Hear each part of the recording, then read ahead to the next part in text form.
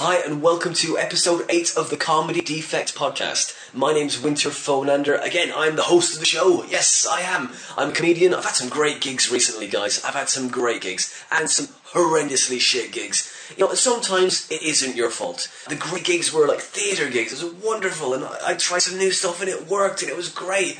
And I took a chance and it was going really well. But then the terrible gigs have just been poorly organised gigs. You know, gigs you see a poster for and you go, oh, that's a nice poster. But a good poster doesn't necessarily denote a good gig. It really doesn't. Even a bad poster. Sometimes a bad poster, it might be representing a great gig, but you just don't know. That's the peaks and troughs of stand-up comedy. I've had an interesting week. I've been getting stuff ready. I had my birthday on the Saturday this week, on the 6th of August. I ate loads. Watched some stuff with my girlfriend, a really nice relaxing time. The next night, I've let the housework just not happen the last few months. So the night after my birthday, I was like, right, I've had a good time, I've enjoyed myself, I've had my birthday now, all the celebrations are over, okay, I need to start somewhere tidying this house. Because I developed this hoarder mentality where I didn't know where to start. So I went around with a box, collecting batteries, electrical stuff, and putting them in and go, right, okay, that's kind of half organised now, and then that's how I start. But it's all about starting. Life is all about starting. I realise that I'm moving out of the close that I live in, and I used to really like a close, but I've started to have some arguments with my neighbours.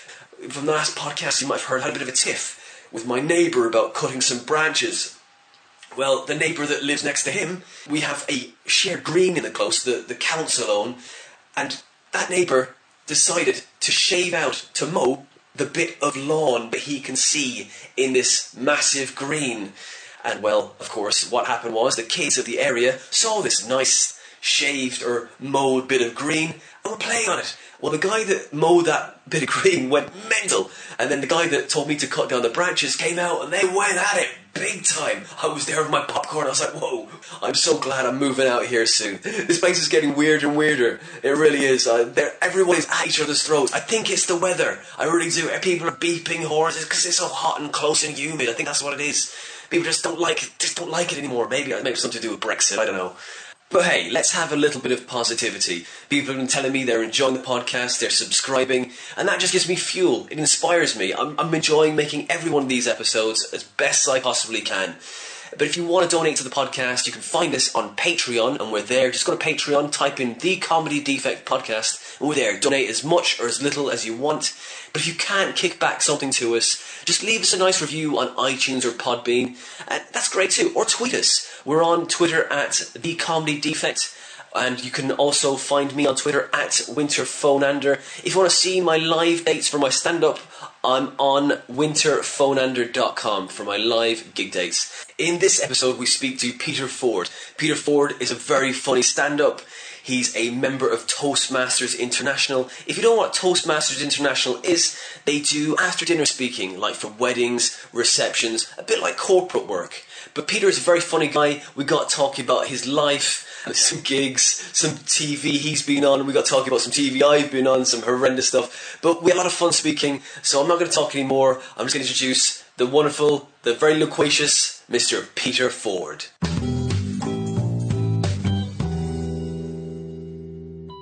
Don't really want to go through a learning process. And I'm not working with people who are going to say, oh yeah, there's nobody else there except my wife, so she doesn't know what stuff is. It's like Excel. I can put the stuff in, I've got the columns, I can add it up with the calculator if I need to, but okay, I know the formula, just a drag and drop, but what more do you need it for? Just to collate stuff? Absolutely nothing. Yeah. It's usually what you get receive, and I put my monthly figures in one. Yeah. But I've never done the adding up, because I do exactly what you just said. That's it, it's all there. It's in a document. You're wonderful when you showed something. You're working all through, aren't you? Yeah. I'm really doing all this. That's it. It's all for show. Because I can't see the point. If I was doing it every day, then of course I would have made the effort. Yeah. But not. But I do try to watch these little tips for Excel on YouTube, but then my brain just drifts off and into somewhere that it wants to be. I'm terrible for any sort of learning process. When they say, I much rather buy a piece of software and just wrestle with it for a few days until I grasp what it does, rather than if somebody says, now watch this film and it's all going to be in you. And I drift off. My brain is somewhere else after about 2 minutes. The same as me. It hasn't got me in the first 2 minutes. No. I'm not there. No. I'm somewhere else where I want to be. I can't do it. And it's always been the same with me. I left school with absolutely no qualifications at all. They didn't even have an O-level. But I've been corporate director 8 times. Great. In fact, one company I actually went to as a general manager, and that was Canon, the last one. And we were interviewing for a general manager position, and they said, we couldn't employ you for a junior position here if you were 10 years younger because you wouldn't be qualified. But because I was going in for a position where qualifications were not important, it was experience. Yeah. I went straight in. So we live in a crackpot world, I'll tell you. That's great. But it's that catch-22 thing, isn't it? I mean, when I was in college, going through the mill of work experience, went through that book of contacts, emailed everybody, went through the whole book, got an interview with a company called 4MC, and they did all the post-production for the work with George Lucas for the Star Wars, I think it was the episode 1, back in this is years ago now.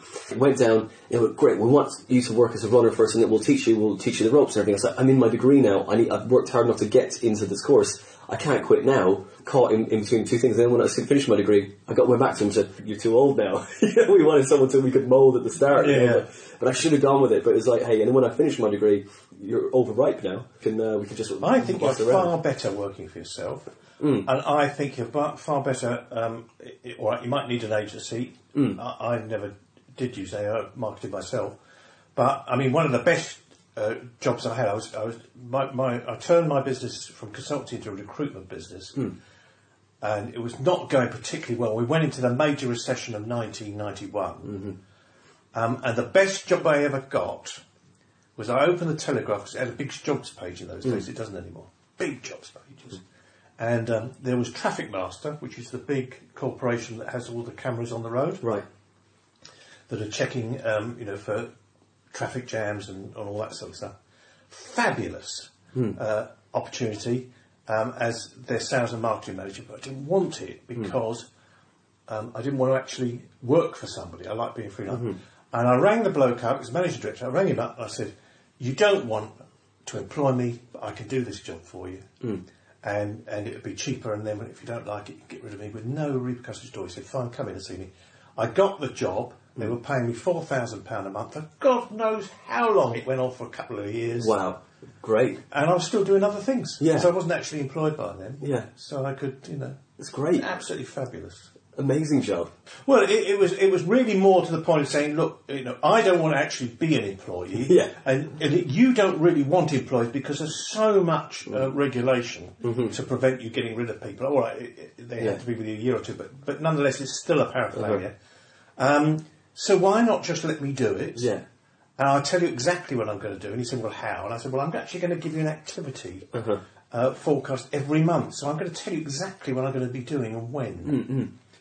And that's what I did. And I had to put these devices, because they want to sell these devices that pick up the transmissions from these things on the road. So in those days, it was things like traffic jam detectors on your dashboard, that was early sat-nav, all that sort of stuff. And all I did was to go and see all the big major players. There was Curry's and all that sort of thing, because I was always used to doing all that. Stuck it all in there, so it was on sale everywhere, and that's all I had to do. That's great. Yeah. That's £4,000 a month. That's great. That's great money. Oh yeah. Bloody hell! Wow. I was even a managing director of a major company part time, and I was driving back, and this doesn't happen very often. Driving back one day on the A40 with the president, the group president, and I only had a Volvo. I had a Volvo, which I noticed is new, but it was cracking on a bit then. It was a bit old. I'd had it about 6 or 7 years, I suppose, and it was a bit old. And I was managing director by appointment of this. Are we recording all this? Yeah, yes. Oh shit! All right, no, that's fine. That's good. Is that okay? It's good. No, I'm into it. I'm like, because you're talking about your Volvo. Go on. Yeah. Well, it was just that we passed a main Jaguar. I said, I'm going to go in there next month. He said, and I'm going to. I've got an arrangement to lease one of those. And I said, I won't get a new one, but I think I will. Yeah. I've been hankering for one because I had one before, and I was hankering for one. And he just said, go and get a new one, get it on us. Great. Now, I swear to you, how often does that happen in your life? Never. All I know is I broke wind. I don't think I could say anything more. Then when I realised that the price I quoted him wasn't quite enough, oh, right. it had to, because a car with air conditioning then, or climate control, was quite a bit more, several thousand. Yeah. But I didn't want to go back and ask them in case he said, well, don't be fucking stupid, Yeah. I'm not really going Taking the piss now, I'm not really going to give you it. I didn't want to ask him, so I had the one without. And I boiled in that car for about 5 years. It was wonderful, though. Oh, great. Yeah, I remember the Germans coming over, because it was German, and they all sat in the car, and they said, well, get on the air conditioning. And I said, it hasn't actually got.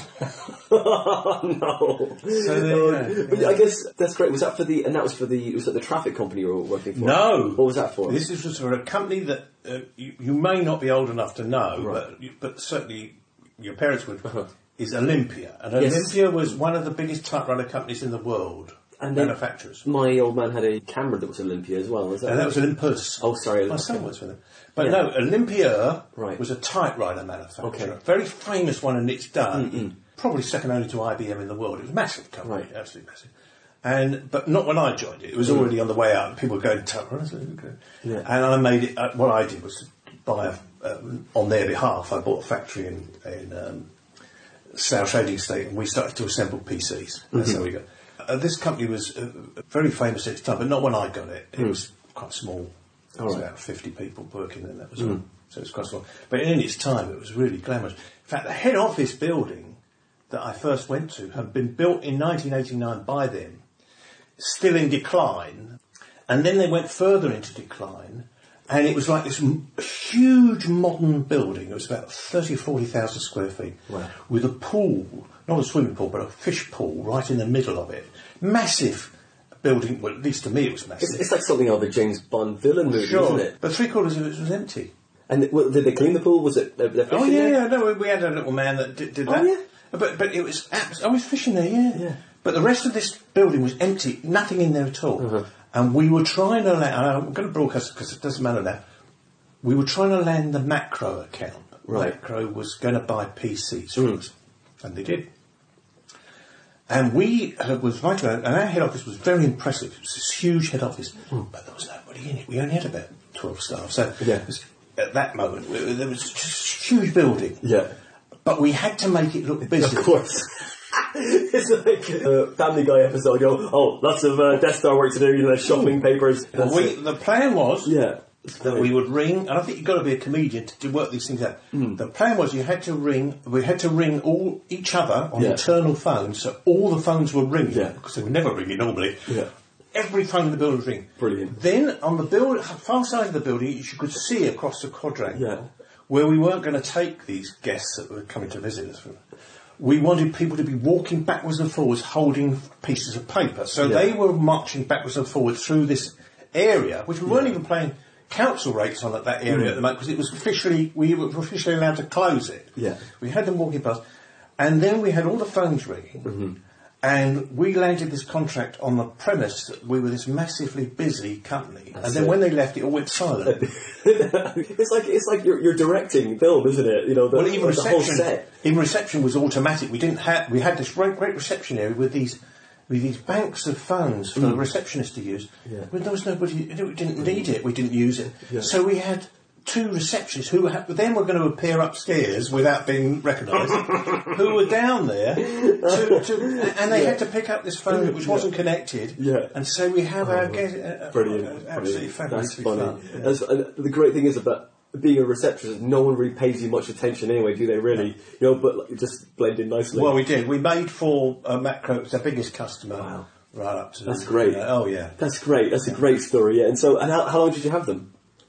Oh, Macro? Yeah. For years. Yeah. Years, right until the company finally went into free fall and died. Yeah. We had Macro, we had the catalogue companies. We made PCs, personal computers. We made them on benches on like a production line. And they were screwing them together. And that's what we did. But of course the margin, without getting boring now, the margin was so tiny that it wasn't going to be enough. Even though we were selling about 6 million quid's worth a year, we weren't. We were making traps rooms. Once you have a big company like that, other companies go, oh, these guys are looking after this company, and then other people, they all come towards the light. Oh, we work with Macro, and then you build up your portfolio, and then people just knock on your door. Then I guess. Almost. We became quite well known for a certain type of PC, which was a budget price, that was normally sold to people usually that they would be paying through the catalogue companies. They would like Universal and Grattan's we supply. Yeah. So they would be paying like £5 a week or whatever it was for this bloody computer. That was the niche we found ourselves, because when we went into the likes of Currys and Dixon's, they went, not another manufacturer of PCs, no thanks. We're not interested at all. So, not even if they saw you, it was literally, like. You were the lowest sales. Oh, absolutely. That was the no. low. You come, we're Olympia, and they go, yeah, you were. And all this. We found the niche with this whole spectrum of catalogue companies. There was the guys in Liverpool. What do they call it? Universal, Gus, great Universal stores. There was, there was Grattan's. There was all of these sort of catalogues that women have at home and men have at home, where they've got the great thick catalogue. Yeah. We used to, I'm going to buy the children's school uniform, and it's £5 a week, that sort of stuff. So that's exactly where we sold them. Yeah, and it was.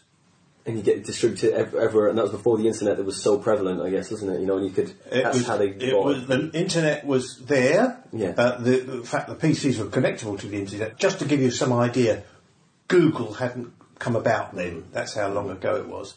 And it just shows you how fast things have moved since we closed the company in 1999. Google did exist then, just about, but it wasn't. Nobody heard of it. I think Yahoo was a bit more flavour of the month. And I came out of there, and then I turned it into a mail order business selling products. Yeah. I mean, so really, you've been involved in comedy since the beginning, because that was more like a sitcom, what you just described to me there. Was going right, okay, you were the phones, right, go. And then upstairs, and then you were just people bustling around so much, trying to look busy and look like, that this is a thriving company that, everyone wants a piece of. Well, I think humour, to me, the best comedians that you meet, I think are people who've always been funny. And it's possibly, in my case, certainly, it was when I was a kid. It was how I fitted in. I wasn't very sporty. As you probably know. I wasn't very sporty, and therefore, to fit in, I became the comic turd. So whenever you were out with a group of mates, you were the funny one, making the jokes. Because you become so, if the word is impregnated, really, with that as a formula, you do it all your life.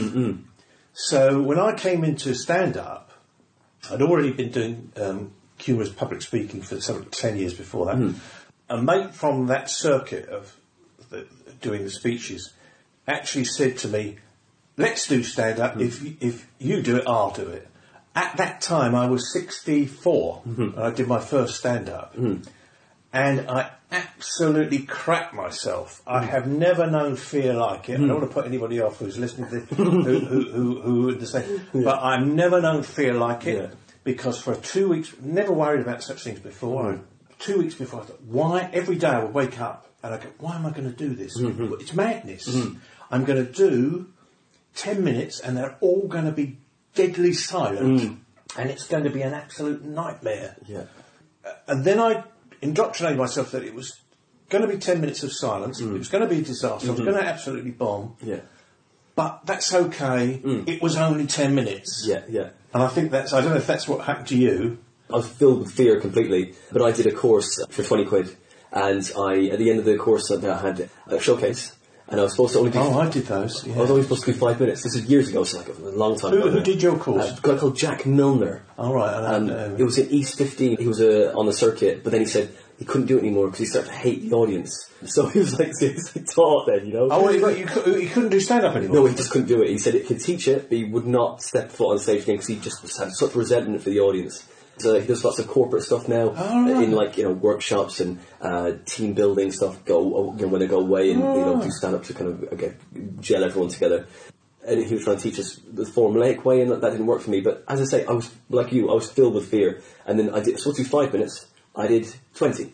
Oh, that's fabulous. I mean, I did do Logan Murray's course. Yeah. And I have to say, he's just fabulous. I don't know what I learned. I won't say that I learnt an awful lot or didn't learn. I'm not sure.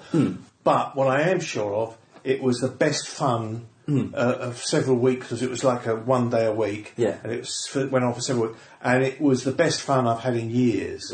That's so funny, and he's still a friend today. It was absolutely hilarious. And some of the best comedians that are on the circuit, Fred Frenzy. Yes, of course. He's Logan Murray. Did he do it with you? No, he was in the previous year. But there's tons of them that did it.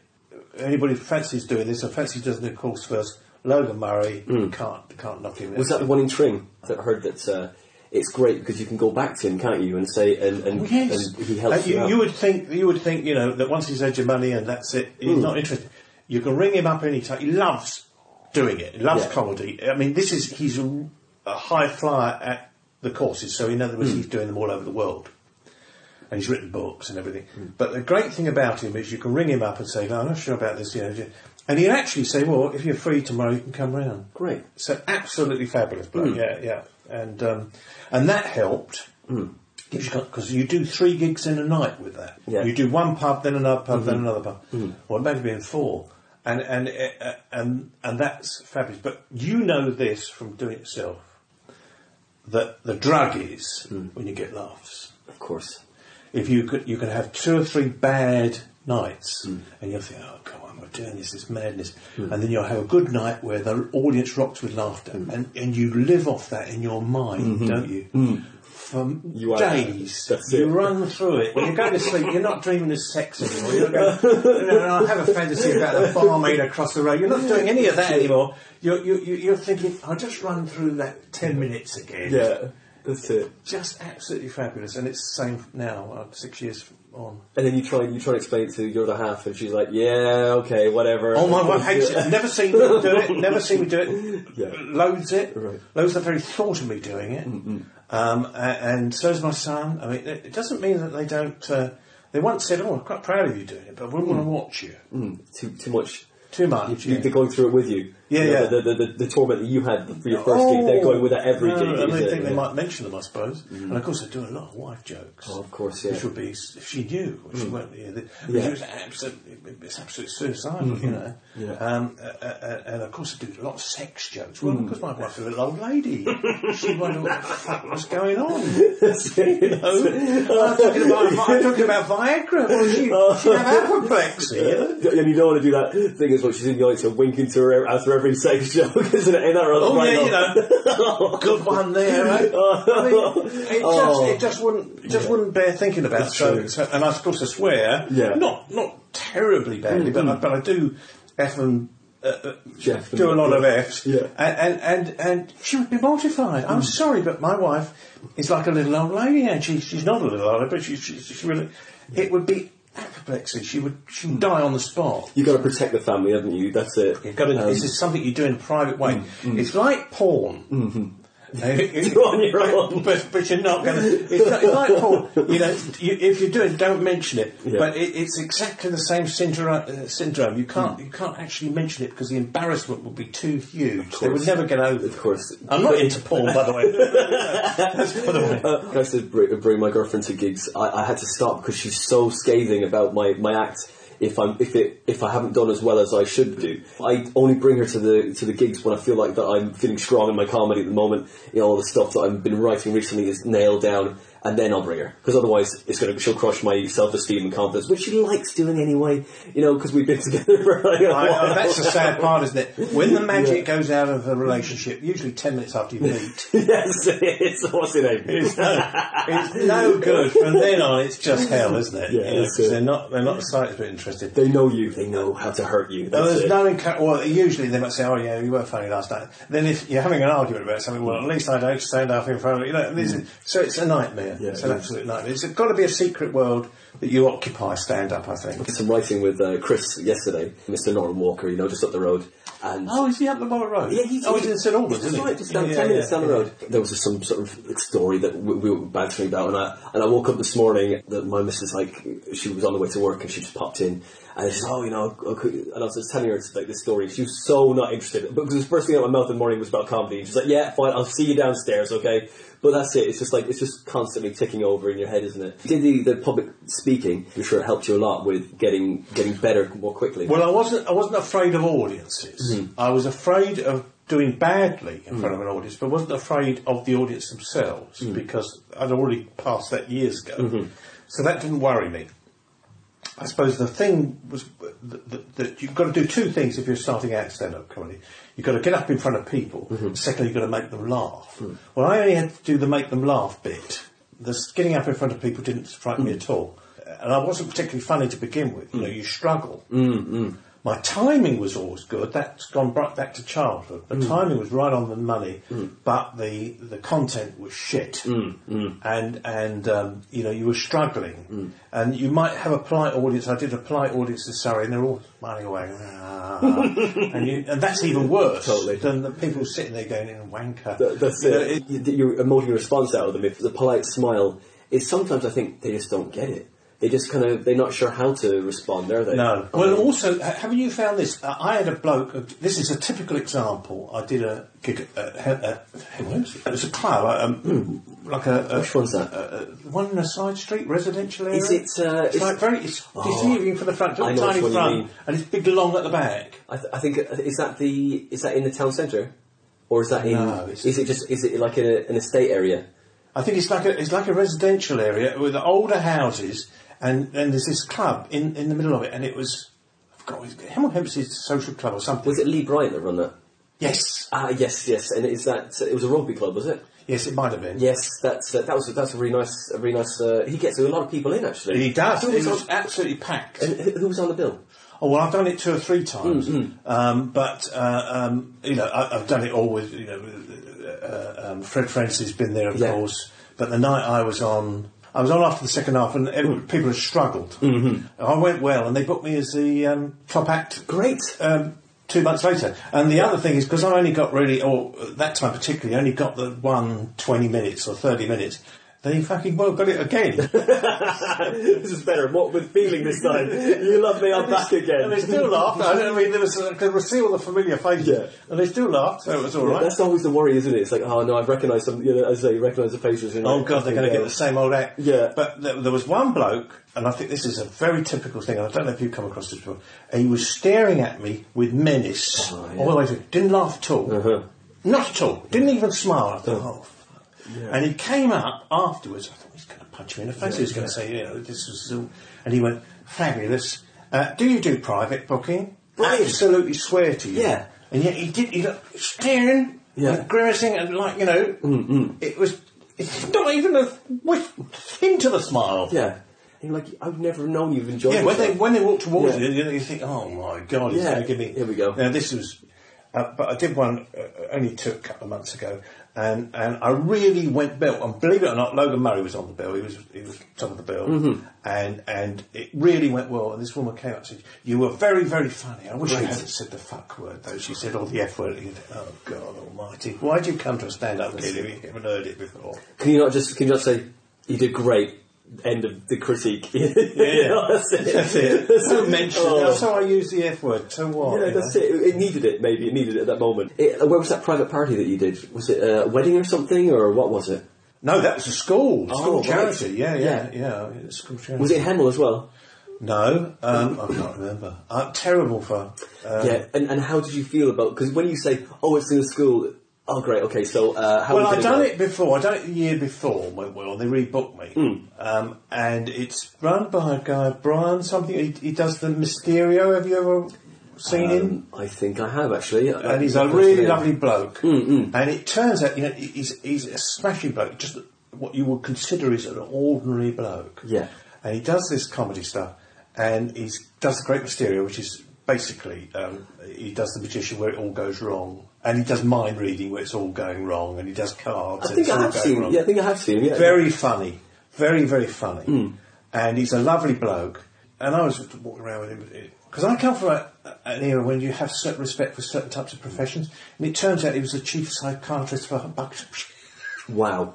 So he's like, you know, his day job is a very serious, very, very intensive type of job. And then he was in the evenings. He got his rocks off by being the Great Mysterian. He needs to decompress somehow, doesn't he? This is it. Yeah. Oh, God, that's a very full-on job. The chief psychiatrist for Buckinghamshire. I think so. I think that's what he said.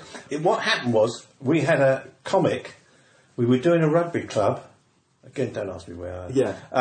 And it was a rugby club, and one of the comics had a sort of aberration. He collapsed on the stage. Oh, right. And they said, don't worry, there's a doctor in the audience, I've seen him, Brian is there, to register what thing. And he came, Brian knew he was on the circuit. And he was, stethoscope and all. And I thought, we've been slapping this bloke on the back and fucking blind him with it. And he was this respectable, but not for his evening job, he wasn't, Actually a doctor, actually a real doctor, trained doctor and everything. That's a consultant. Did you have to go on after that? Or was it before? We did, actually, yeah. Oh, how did that go? Well, it didn't go too badly. I find, and I don't know if you do this, Winter, but I find if I... and I've only really learnt this recently, really.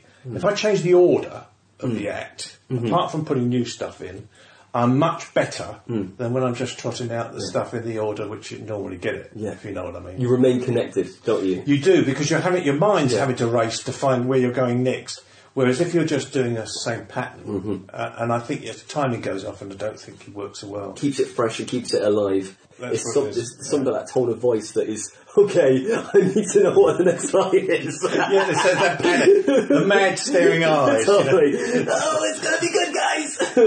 Dribbling, anything like that. Yeah, it's all there. Yeah. The audience is on your side, you know what it's like. That's it's absolute adrenaline. There's nothing like it. If anybody says, why do you do it? Yeah. You can only say it's for the one great gig in whatever it might be. With you, it's probably every gig, but for me, it's not. It's a struggle. And if it's a good gig, then it's the best thing in the world. You have to try and keep it fresh for yourself to keep the ball in the air, to keep it alive. Some acts that go up there, they've been on circuit for a while, and they just see the room and go, oh well, this is going to be terrible. They give up, and I think they do. They just want to get through it. It kind of annoys me a little bit. It's like everywhere you got to fight, this is not one of the most important places to fight for the night itself, rather than just go up there and go, oh well, this is going to be terrible. You've seen Chris Norton, I mean, absolutely superb at it. And he's a big guy as well. Oh, he's big. You're not going to have any trouble. And that's it. It's like, and he's a big energy, big guy. They're going to pay attention, you know.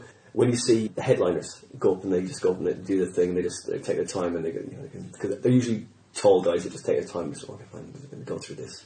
And then it's going to just be all nuance and just drop it in there. But they're so confident. That's it. It's that massive confidence which gives them total control over the room, and they've got it every single time. And if you see certain guys doing it, you just know that they're going to smash it, no matter what.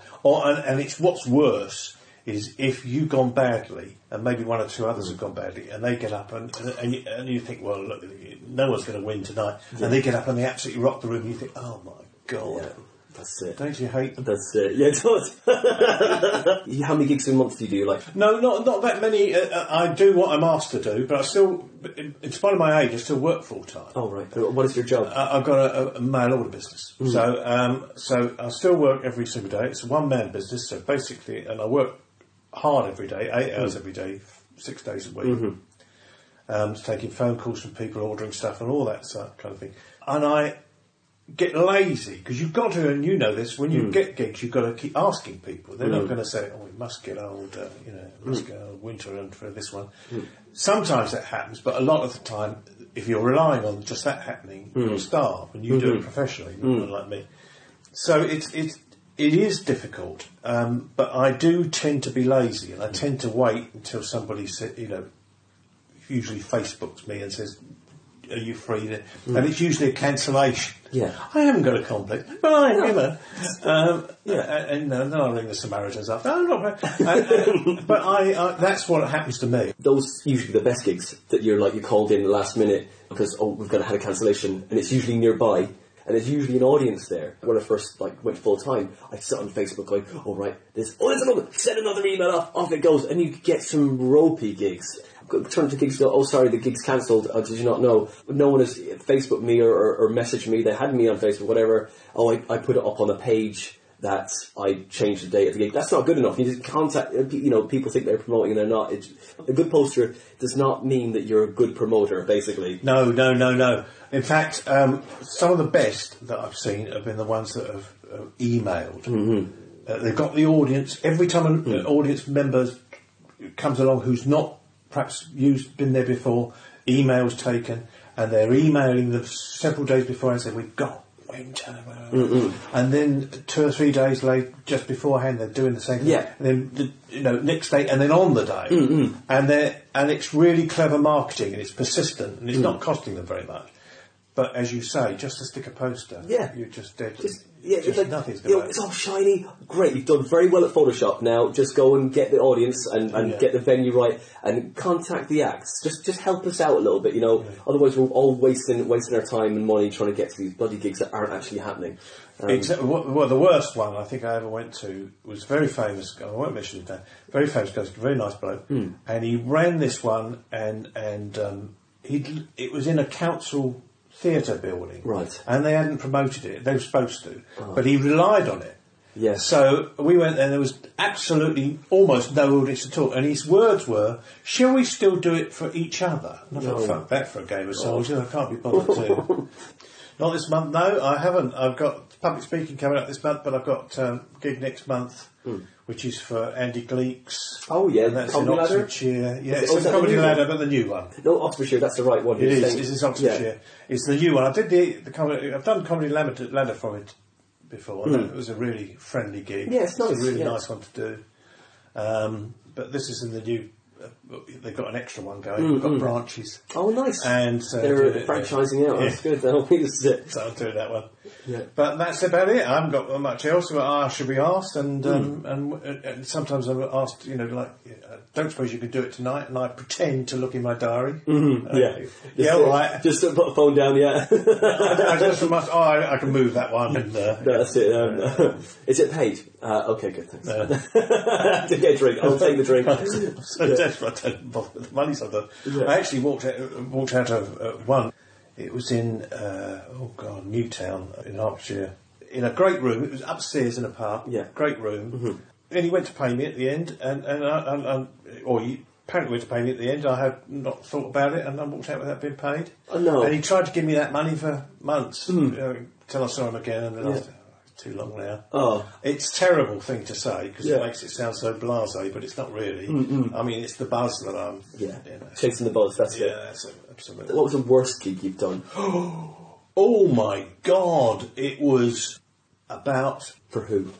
About 6 or 8 months ago, and it was one of these websites that mails you and says, and I had never bothered to do it before, but I signed up with them, but I hadn't bothered to accept any gigs, and I thought I'll do this one. And it was near St Albans, and it was the most deadly thing I've ever done. The promoter didn't turn up. 3 of the comics turned up out of 5. Right. It was absolute, and the audience wasn't the slightest bit interested. It's a bit like playing a piano to somebody and they're not in the same room. It was absolutely like that. And the other worst gig I did was we'd done one at the Hemel Hempstead skiing. The snow centre, just down the corner. And it was upstairs in the bar, and we'd done that. Fred Frenzy was... Who was that with? Fred Frenzy. But who booked that, though? Oh, I can't remember. And we did this one, and actually there was another promoter there, and he said, I don't suppose you do one for me. And you went, of course. Great. And it was in St Albans. St Albans is a very posh place, but there's one part of St Albans which is specially built, which is an absolute dump. And there was a working man's club, and we went in there, we had to do this gig. 2 of the comedians refused to appear, which was daft, because it was just so hostile. But the rest of us said we were up for it, we'd do it. And just to give you some idea of the standard of heckling, there was a bloke standing at the bar that looked as if he'd been hit by a truck several times, was still standing. He was as wide as a small building, absolutely. And all he kept saying is, "Get off, you cunt." Oh no!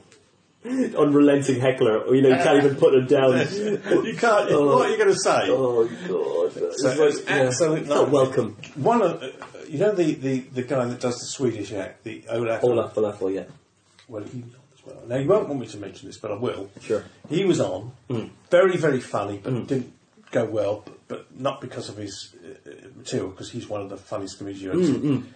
And as we got out, I was giving him a lift back to the station. And he got in the car, and he sat beside me and says, "We will never, ever talk of this again." I think I met you before at a gig in High Wycombe. I think it's a private club. little bar just outside of High Wycombe, just on the hill. You know, you go up the hill and it's like the back road to High Wycombe. It's not the one that was run by... Is it Keith? He looks like Father Christmas. Oh, God, yeah, it was my favourite place to go. Did I meet you there? I met you there, didn't I? It is High Wycombe. Yeah, that's right. Yeah, it was a golf club. That's right. I met you there, didn't I? Probably. In the winter time when it was snowing. I did a lot there. Yeah, I must have appeared there 5 or 6 times. Mm-hmm. It was my favourite place to go. The audience was so friendly. Mm-hmm. Keith was such a good host. Not a great MC, and I'm sure he wouldn't mind me saying that. But he was, warm, and people liked him. And the audience, he had a lot of audience participation, and the numbers were growing and growing and growing. It's becoming a real popular place to be. And then, for reasons like so many of these pubs, the audience started to fall away quite rapidly, and he finished it. But it was a shame because it was just it's going so well. Such a place to go. It was, if you needed your ego boosted because you had 1 or 2 bad ones, go there and you knew you were going to get a friendly audience if you were bad, and if you were doing a half decent job of it, they were really they were up for it. And he had a stage at the end, but there wasn't a stage at the end. But just to show you how good it was at one time, the average audience was 70 to 80. Oh man, it was absolutely jammed. You really thought this is where you always wanted to be. Yeah, because it was such fun. It struggled at the end, but it was one of the most successful. Yeah, great place to do it. Yeah, and great place for you to start because he would put new people up as well, and you could have people because you knew that even if it's and there are some comedians out there we know this that are absolute wankers and they shouldn't be doing it because they're not funny at all. The material's rotten and they've got no timing and it's all over the place. But if you were like that, you'd still get an audience which would receive you and they would laugh politely. You would at least get off not saying, I must ring the Samaritans before I jump off this chair. It's going to feel worse than I am if I was being in. The worst gig I had was in Galway. Oh, this is a few years ago. Oh my God. It was packed out. Oh wow. Absolutely packed. Was this an early one? Oh, this is really early. I was only done about 30 gigs or so, and I was going through my Bill Hicks phase. I walked on, and the guys that were on before me were big in Ireland. Like Carol Spain was the MC. He is an amazing MC. Like, I didn't want to go on. I was like, this guy's too good. I want to keep watching him. I don't want to do anything. I was in the middle. I got an applause on. Not one laugh did I get. I didn't even get an applause off. I could hear the sound of my own footsteps. Oh, no. It was full. It was so full. It was so full, Peter. It was just like there were people sitting on top of each other. No. I did not sleep that night. One of those. It's the worst death I've ever had. It's the humiliation. Yeah. It's not just humiliation on the night. It's you think people are staring at you in the street the day after. Recognise you. They're going, that is the arsehole. Yeah. That was the one I was telling you about last night. And you think, oh no. No, it's happened to me far too much. But there are some people out there who are absolute stinkers. And I want to say that because it makes me feel good. Yeah. There are some people out there that are absolute stinkers. They've been doing it a while sometimes and they're just not funny. And you don't know how they get booked, but they do, and they go on and they're dreadful. Yeah. They're absolutely dreadful. You think, why are you doing this? You're not good at it. Go and do something else, you know. Paint and decorate or something, There's an awful lot of them out there. No self-awareness, basically. No. Now, when you get to a stage of like doing enough gigs and you go, okay, this isn't going well, and you know that it's not going well, and you can salvage something from the wreckage of a bad gig. Sometimes you get a round of applause in a death. You're like, how did that happen? I never thought that would have happened. I got 2 rounds of applause and I didn't even do a joke. It's like, I think the round of applause is all thank you. You got us out of this hole. You stopped this feeling so horrible for you. Thank you so much. It's a charity clap, really, isn't it? Giving a round of applause is giving you too much. They weren't going to give you a standing ovation, but it was like, oh, thank you. Thank you, you knew it too. It happens. It happens quite frequently, doesn't it? Because it's not easy, and because things like that are so frightening, that is why you do it, really. Because you're doing something that other people can't do. It's a bit like the sort of bloke it's the gymnast, and he goes, like this in front, or the bloke that can always pull birds. You know the type when you're a young man, silver tongue, and he just walks into a room and he goes hello, and they goes ha ha, and then you walk in behind and go hello, and they all go, oh God, he's here. This guy. It's just like that because you can do it, and others can't. That's what makes it so so important, really. The rival to Sky. Yeah. at the time, that were going back, 15, 16 years, was a company called On Digital. Okay. Now, On Digital, and just this will remind you, before the Monkey did the tea commercial, they were doing that. Okay. That's where the Brooke Bond actually took them from. Yes, right. I remember the advert. Right, well, he followed us. We did the one where people were being sort of in their own home on digital. And because, again, my wife can be very funny, we were cracking gags doing this. We were filmed, we were asked. I don't know quite, because we bought the thing, I suppose, we bought on digital. They had contacted, said, I don't suppose you'd... They came down to our house to do a prelim, which was like, they come down with just a portable camera, just to see whether you possibly could be suitable. Then they contacted, said, we're going to do it. They bring all the cameras and lights into your house, everything. There's a big truck outside, almost had a sandwich shop for a bloody crew. Yeah. It was that kind of big commercial. We did one. We were funny, because we can be. And they booked us. We did 2 or 3, 4 more. Wow. And they were paying us. Great. Yeah. And it was absolutely fantastic. And I've still got they're on VCR tapes. Still got these bloody tapes. Yeah. I looked for them to think that somebody might have uploaded them to YouTube, but of course they hadn't, because they wouldn't. But, that was my claim to fame. And that we were recognised, not so much in the street. I remember the swimming pool or something, that somebody said, saw you on television. So it was really claim to fame, famous for 5 minutes. So this is the route I want to go. Do you know what? Like, I always wanted to be involved in some sort of performance, but I didn't know what.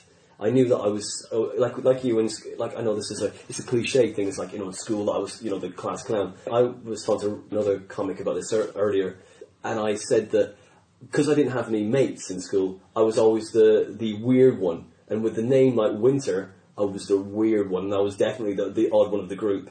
And so it made me act out and be stupid and be mental and be a joker. You're saying that the timing. I had the broadcast, so I kind of go, hey, how you doing? Okay, you're not looking interested. Okay, we're going to do something else. So I was a clown. I wasn't just a clown, but I was like, it was all outgoing. And I just work off facial expressions because I knew they weren't going to have a conversation with me. So I just do something because I needed to talk. I think comedy gets you out, jam. Yeah. I'll tell you the worst jam it got me out. Yeah. I was a very big business machine manufacturer. And we used to, every month, have this meeting. And I never really quite knew what was going on in the figures department in particular. So when they would say, and every month we used to have to get up with a overhead projector in those days, and they would show, your figures would come up on a screen, and you would have to explain all about the figures, like expenditure. They might say, what's this expenditure? And you're supposed to know, And it was always my undoing, because I had a great look of authority, but I had what was going on in my brain was not a lot. Yeah. So I would... Cool on the outside. Yeah, that's right. Sweating on the inside. Yes, so I got up, and these figures were awful. I can only describe them as we spent too much, we hadn't sold enough. Yeah. It was terrible. So I had to get up, and all I did is I walked to the front, I said, these figures have given me a tremendously warm feeling, and the place was silent. I think, well, this arsehole, these figures are awful. I said, the sort of warm feeling you get when you shit yourself. And that's all that they laughed right through, because they weren't expecting us, but they laughed through the whole presentation. So I got off without any criticism of my figures at all, and yet they were awful, the worst in the room. But I was able to just sit down with that, they're all going, oh, great gag. And for weeks after they go, oh, what a joke, And that was all I got from that, really. So it does get you out of It does, a few jams. Oh, yeah, but that's where for me, so performance, it kind of evolved from that. And then doing the comedy, kind of just brought all of that side that formed when I was a teenager back out again. Right. You know, because I think we stop at like 15 and we just get taller, or that's about it.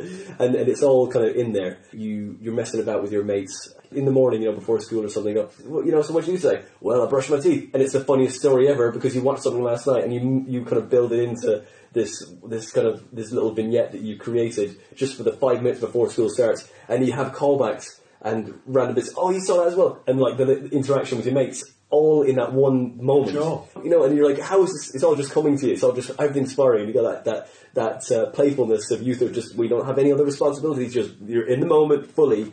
In comedy, I think that if you're self-aware enough, you continue to learn. You devolve. Say you're evolving, but you're devolving back into that original state when you didn't have the pressure of what you put on yourself. And I think that somehow the timing. I remember going to a speakers club and they said, sort of, want you to do a speech next week and want you to talk about, you know, comic timing. And I had never, ever realised either that I got it or how you analyse it or even what it was.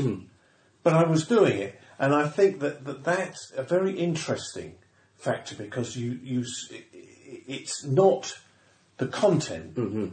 I went to a comedy workshop for a period of time and it was great fun. And I'll give you an example of this. One of the blokes there, he accidentally come up with a joke. He was writing this thing which he was just running past us, and he was standing up in front of us, and he was sort of running this thing through.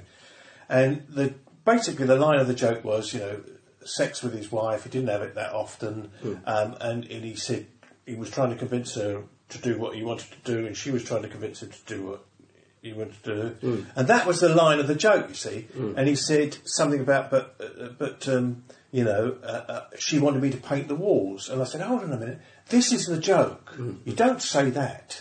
This is the joke. You say, so I asked her what she wanted to do, and I said to her, you tell me what you want to do.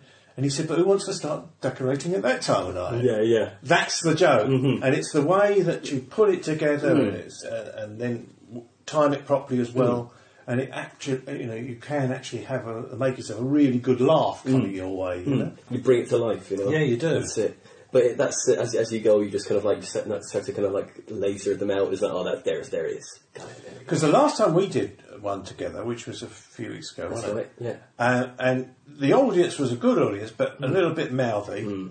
And you were great. You'd actually got control over them very quickly, which the rest of us didn't. But you actually got control over them very quickly, because there was one bloke there, wasn't he? He was particularly, not nasty, he was enjoying himself, but he was just constantly interrupting. Yeah. And doing it quietly as well. Yeah. So just going, oh, you know, just not enough that you could put him down in his place. No. Just enough to distract. And try to take away your momentum. Yeah. And you know, sometimes he went over your punchline at one time. Which was catastrophic. But you know, it's one of those things, isn't it? You got to just kind of roll with it and see how inject enough energy into it, and hopefully you'll make it float. Sometimes you just make it die even harder. But at least you gave it everything, though, isn't it? You know, you're like, well, I didn't quit. I just went for it. That's it, isn't it? It's the main thing. Absolutely brilliant. Yeah. It's the main thing. Just not quitting with the with you know, giving up on the gig, because you never know. You might salvage something from the wreckage. Wait, you don't have any gigs booked in this month? No. Any next month? Yeah, I got one. I've got that one to do for Andy Gleeks. Andy Gleeks, you say the Comedy Ladder, yeah? Yeah. In Oxfordshire. Yeah. His new one. I've got that to do. But that's about it, really. Yeah. No.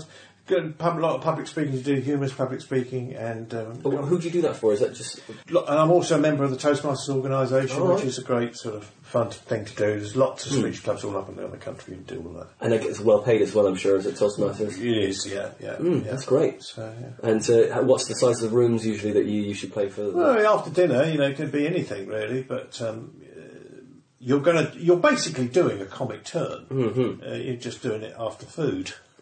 Which is where we want it, not during. No. But you know, you do it, or you might be doing it between courses. They usually bring people like me on because it's going to be, you know, it's going to be a laughter thing. I'm not going to do serious speeches for them. They might have had the serious speeches, but they're going to bring you on at the end for the entertainment. You know. And what's the is there an age limit to get on Toastmasters, or do you have to... No, Toastmasters basically is a club where you learn to do speaking, but that leads you out to to doing it for other people. And you're either doing, some of the people that I know doing motivational speaking, but I do the after dinner stuff. Right. You done one of them recently, or? Yeah, I do them all the time. Oh, yeah, a couple of days ago. Yeah. Where'd you go with that? That was Markgate. And who was that for? Did you have to, you're not allowed to say, or? No, I'd rather, but okay, but no, enjoyable. Yeah, because that flexes your comedy muscles anyway, doesn't it? You don't need to. It's sort of where you get the hunger for it. I think in the first place. Yeah, absolutely. You're still getting the laughs and getting the fix. So and you're getting paid as well. Sure, and you get fed. Yeah, great, and you get the good food as well, rather than the bucket of chips and the burger. Yeah, sure. That's good. All right, well, Peter, thanks for coming on the show. Thank you. I've enjoyed this. Yeah, it's been enormous fun. And I like meeting your dog. Yeah, he's great. The listeners can't see him. It's absolutely beautiful. He is. He's a black lad. It's a bit bloody noisy though sometimes. Oh, bless him. Yeah. Lovely dog. So your next gig is in the Comedy Ladder in Oxfordshire. Yeah. So what date is that? Don't know. Comedy Ladder, you'll find it on the Comedy Ladder, isn't it? I am featured. I've been asked for a byline, which I didn't have one. Yeah. They said, can you give us a line that say something in the press has said about you? Mm-hmm. And I thought, that's going to be bloody difficult. I've never been reviewed. Yeah. And then I had to ask a couple of other comics. So I asked Fred Frenzy to say something nice about me, and Logan Murray. Yeah. And they both did, thank God. That's great. They're going to put that good quote under me saying, Peter Ford and Logan Murray says so. Yeah. But you had to be asked. That's all right. Or perhaps you couldn't be asked. I can't remember what. Yeah. But, and what was your quote from Logan? I can't remember. Oh, no. At least he didn't say one to watch. No. Whatever that means. I'm terrible. I mean, this is one thing that when you play this back, it's going to be awful. Is all the things I couldn't remember. I won't know those. No. But it's an age thing, and you can't, whereas you could always remember people and places and dates, all of that goes out of your head completely. So you just sit there and when somebody says, where are you going? Oh, Christ knows, Yeah. So that is the problem, I'm afraid. It will come to you eventually, Winter. No. But not yet. It is coming to me. No, it is. But it will. It's getting there. Honestly, I mean, my hearing is going now as well. I used to work on a building site as well, building stone walls, and I think that has had an effect in drilling and things like that, like hammering stones and stuff. Okay. I wasn't in jail, but. It felt like it sometimes, a stonemason, building stone walls and dry stone and wet stone and all that. In rooms where there's more than one person, I find it difficult to focus on the people, even they're sitting next to me. That's what I find difficult. But maybe it's selective hearing though. Maybe that's because I'm getting married, and maybe that's what I'm working up to. You won't listen at all then. That's it. Yes, dear. That's what you say. Yes. Sign language. Yes. Oh yeah. Okay. Yeah. And when they talk from the kitchen, they know you can't hear them. The idea is if you're working, because I work in the front of the house, you have to get up and say, what was it they said? Yeah. And so now I don't. I think it's an age thing where you think, well, I'm not going to get up for this. I'll just go, yes. Disagree. Yeah. I go, yeah, all right. Yeah. And you think, all right, okay. Yeah.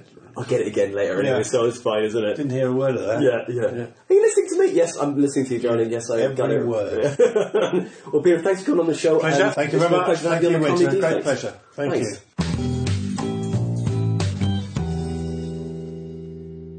And that was Peter Ford on episode 8 of the Comedy Defect podcast. I really enjoyed talking to Peter. We talked a lot on and off mic. We talked for ages after we stopped recording. He really liked my dog and he made a few jokes and we had a lot of fun. If you are liking these podcasts, just let us know. You can find us on Twitter at The Comedy Defect. You can find my Twitter page at WinterPhoneender. If you want to come see my live dates, you can find them on my website at winterphoneender.com for all my live stand-up dates. Now, if you want to donate to the podcast, you can find us on Patreon. We're there under The Comedy Defect Podcast. Donate as little or as much as you want. But if you can't kick something back to us, just give us maybe a nice review or subscribe, tell your friends, share the podcast that you enjoy the most. And that all helps too. If you liked episode 8, well then you're going to love episode 9.